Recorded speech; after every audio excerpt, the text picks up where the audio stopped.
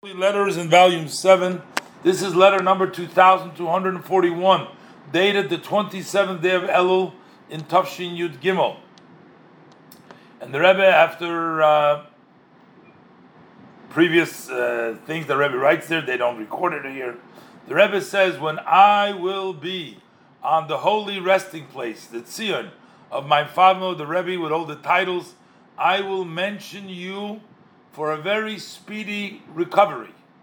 You need to be strong in your trust in the blessed Hashem, who heals all flesh, and He does wonders, that He will strengthen your health. You and your wife, may she live, shall raise your children.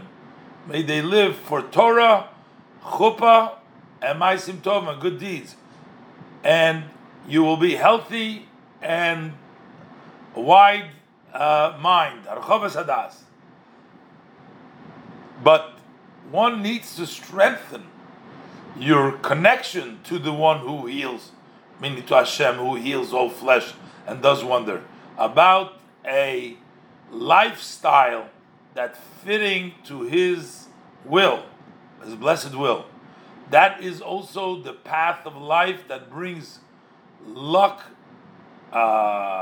physically and spiritually, and to be strong in your decision to raise your children on the path of Torah Ma'asim Tovim, on the path of Torah and good deeds. So basically, Rebbe first of all encourages him to be strong and trust Hashem that will heal him, and he will be able to raise his children for Torah Chuppah Ma'asim Tovim.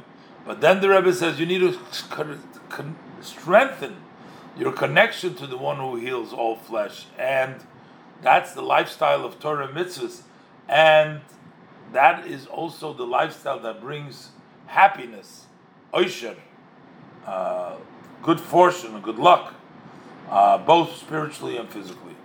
So the Rebbe says, trust Hashem, but do something in your part in connecting to Hashem by observance of Torah mitzvahs.